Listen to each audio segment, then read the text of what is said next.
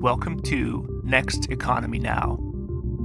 The goal of this podcast series is to highlight the leaders who are taking a regenerative, bioregional, equitable, democratic, racially just, and whole systems approach to creating the new economy.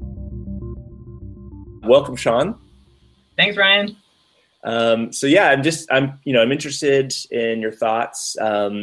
So first of all, what is maybe just the definition? Like, what is a worker-owned co-op? And we can kind of go from there. Yeah, a worker-owned co-op is where a company is actually owned by the people who work there. So the employees have a pathway to ownership. It doesn't necessarily have to be 100% employee-owned. It means every employee is a member owner. But the common definition is that everybody who works for the company at least has a pathway to ownership available to them if they're interested to pursue that. Got it. And what does a pathway to ownership mean? A pathway to ownership usually looks something like a trial period where somebody comes and works for the company and they get to know each other. And then there's some type of, review schedule at the end of which the existing member owners would vote whether or not to either extend that pathway or to invite that person in as a full member owner. Or for some co-ops, it's where it's just 100% member owned. If they're not invited in, they would either be terminated, right. Or in some co-ops, they do have it where you can exist as an employee, so you would just exist as an employee status. Right.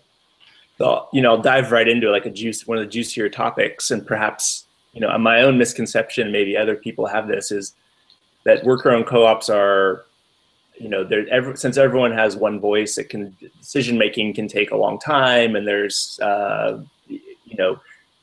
everyone's kind of settling on an idea that, is maybe not the best idea, but because of, everyone is kind of hedging towards average rather than creating kind of next, what we really want is like next economy.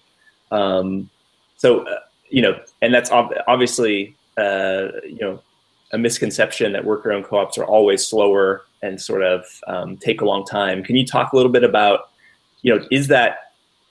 how does that actually work in a worker-owned co-op? Is it, is the decision-making process, can it be quick and rapid and still be iterative to kind of solve challenges as they arise? Well, you definitely raise a good point, and I think arguably is one of the Achilles heels of worker-owned co-ops is that they can be bogged down in decision-making and too much discussion, this type of thing. They don't have to be, certainly. It is a risk. The best practice that we've seen is to have some degree of delegated authority where people are empowered to make decisions in their immediate role or area of responsibility. And so that everything doesn't default to group discussion and consensus around, what type of paper we're ordering and for the office printer and, these type of menial things, which I have seen in co-ops. But we would much prefer to have that type of thing delegated. But then the person who's making the decisions is also responsible or accountable to, some degree, either to other people in their working group or to the board of directors, so that there's some kind of check or balance there. Yeah.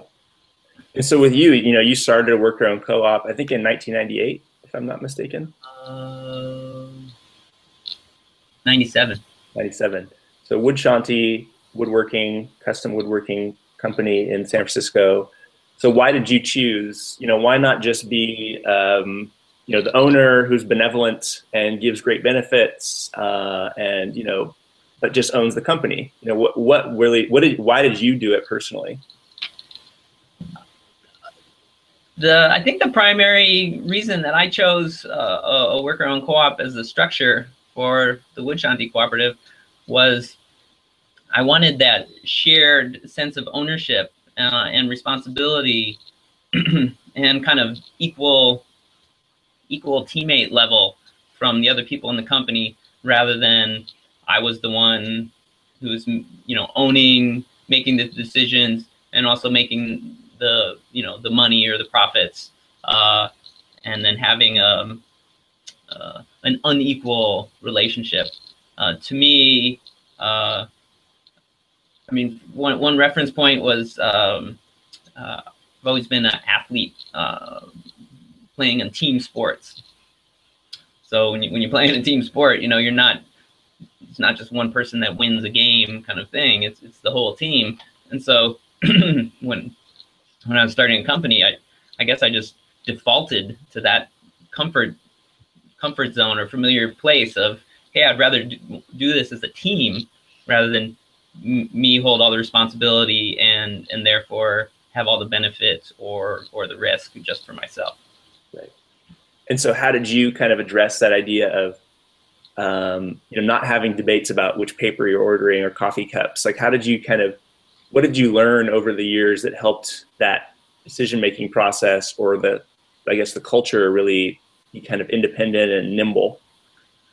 Well, you're catching me 18 years later, or 18 years into my co-op adventure. So certainly have a more mature perspective on this at this point, and certainly did spend some time doing too much of that. One of the classic quotes from one of my member owners, when we had a team of business coaches come in and kind of do an assessment on our company, was there's too much co-op in my co-op. Was the classic quote that referred to a lot of that happening. So you know, I had to, I guess, learn by failing, and you know, I suppose it's okay to default to that, and learn that lesson kind of honestly. But certainly, if we had some maybe good counsel, we could have moved through that a little bit faster. Right. And so, you know, some of the benefits, obviously, like the reason you started a worker-owned co-op was, you know, shared accountability, shared risk, shared upside to profits. You know, what are some of the benefits that you saw, you know, because you did have some work experience working in not worker-owned co-ops. And so, you know, what are some of the benefits that you've seen both from Wood Shanti and your experience now that perhaps that people working in companies who are not worker-owned maybe wouldn't realize? Or, you know, what are some of the things that stand out to you as some of the benefits? Well, first and foremost, for me, is just the feeling of being part of a cohesive team that is aligned on vision and values, and is you know, collectively contributed to the strategic direction and implementation. So going through that process with the team, and then kind of all working on it together. To me, that's created a work culture that was very generative and inspiring to be a part of. And besides just enjoying my job, you know, moment to moment while I'm at work, and my coworkers, and having you know, basically a deep respect ingrained into the organizational structure.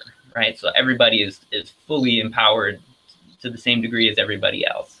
Has helped translate into that feeling of really enjoying our job. Also, just, you know, very practically, because that could be a little bit intangible. Very practically, I've seen numerous decisions where the collective intelligence of everybody assembled was far superior to any one person's, and you know, maybe even more accurately, to my own. where I was, very idealistic and I had a certain direction I wanted to go. And, the board of directors would kind of balance me out and pick a more moderate approach that over time turned out to be very clearly the correct decision. And for me, that it was a learned experience, because as a young American, I was maybe more accustomed to thinking that, my opinion was actually correct, rather than trusting the intelligence of the group. But, it was a learned experience of time and time again, seeing me pushing for something and the group, kind of moderating that decision, and then seeing that actually was a much better result for the company. Gave me this respect of the collective decision-making process, and over time, as I got more respect for that, then I've developed a practice of really listening for that and really tuning in for that. And I'll offer my opinion, but then I'll step back and hold that one opinion in balance with all the other opinions expressed. Right.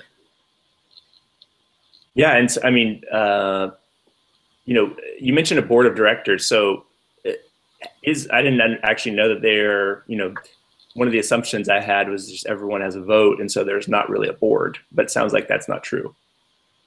It depends. For small co-ops, for example, like under 10, it's common that everybody sits on the board. But certainly over that, and I would even make an argument for even over 5 or 7, it's advisable to have the board of directors be a subset of the total member ownership. And that's just for efficiency sake. Excuse me. If you have, 12 people, or I've even sat in co-op board meetings where there'd be 20 some people sitting in on a meeting, and that's where you really get this discussion paralysis going on, of just too many people involved. And then, of course, there's bigger co-ops, 100, 200, and even up to, I think the biggest co-op in this country is 1,200 or something like that, plus people. How are you gonna conduct a meeting with all those people in the room? So it is common over a certain size that the board of directors is a subset of the total membership. Sure. And so, are there, this idea of, the next economy, a lot of companies, I think, or a lot of outsiders to this, it seems like there's a conflation between ESOPs and worker ownership. Mm-hmm. Can you just explain the difference for people? Yeah, absolutely. It's a really simple difference. So employee stock ownership program, ESOP, the employees get stock in their company, so they have a share of ownership. Usually it's very small, and then there's no decision-making authority paired with that. And so the difference between a worker-owned cooperative is one worker, one vote, and one equal vote. So if you have 6 people, there's 6 votes, and they all hold equal weight. Got it. So it's very, very distinct, actually. I think ESOP is a good thing in general. It's kind of a trend towards, cooperative nature, and that employees, become a little more vested in their company. They get a share of the upside, but it's not an equal share in most cases, and it lacks decision-making authority, which leaves people in a lot of cases in the same top-down hierarchy that is so demotivating to most people in the workforce. Right. So ESOPs are essentially, you're kind of an employee owner, but you're not necessarily, your decision-making power isn't the same in a 100% worker-owned co-op, in the sense of one person, one vote. Is that right? Yeah. And in most cases for ESOPs, the amount of ownership you have is really small. So I think there's no decision-making authority with that. Right. Okay. Well, I think, yeah, and then maybe, in our next interview, we can talk a little bit about self-management and how, these organizations are starting to become, kind of influenced by Frederick Laloux's book, Reinventing Organizations, how some worker-owned co-ops and even non-worker-owned co-ops are starting to look at different management structures. But maybe, we only have a few minutes left, so maybe what are a few things, like say I currently own my own company, it's not a worker-owned co-op, and I'm interested, maybe I'm retiring soon, or I just would like to share ownership. What are some steps that I should be thinking about to move towards worker ownership? What are some quick tips you can offer me? Well, first thing would be to get clear that that's what you would like to choose as a succession strategy. I certainly think it's one of the best options out there, but it has to be the right fit in terms of your personal vision and values. And then if it is, the step would be to connect with the current staff, employees, and see if they're interested, of course, because if they're not, then that would end right there. And then if they are interested, would potentially need to do some training in terms of what that would look like and what would be required of people as worker owners, because typically, and of course it's going to vary greatly in terms of what industry you're in and what nature of the business is and the particular makeup of your staff. But in almost any case, it would require an additional set of responsibilities for the staff. So instead of, for example, a simple example of a factory worker, instead of them just being on the line kind of stamping out parts all day, they will need to take part of their time to participate in the governance of the organization. And so we want to train them and empower them, even on just basic stuff like how to participate in the meeting and stay on topic, and potentially how to facilitate a meeting in a small working group, and how to participate in other functions of the company that might not be typical for somebody in that role. Right. So a training period and a transition plan, would be part of, laying out a transition plan. Would be a training period over time, and kind of an approval period of who gets approved as worker owners, and then how that co-op is going to function, because I like to say co-ops are like snowflakes. Each one, as part of the beauty of it, those people that set up the co-op set it up in their own unique way, and so there's all kinds of ways and options to do that, and there's many successful reference points, and there's many important failures that we can look at as well in terms of how we choose to set up the co-op. Great. But best case is that you collaborate with in this case of transitioning, you collaborate with the staff in terms of how do we want to set up our co-op. Right. And what are some resources? U.S. Federation of Worker-Owned Co-ops. There's a few websites where people can look up more info. Yeah, on this transition specifically, one of my favorites is John Abrams' seminal work called The Company We Keep. That's his own autobiographical journey with the South Mountain Company, 40-year-old co-op, the top scoring B Corp. And the book details his transition from being the sole proprietor to one member owner, and inviting the rest of the company in. It was very successful, and he's one of our Lyft advisors. There's also I'm not sure. I don't know if it's on the U.S. Fed work site, but there's a shorter pamphlet. I think maybe it was published by the Democracy at Work Institute.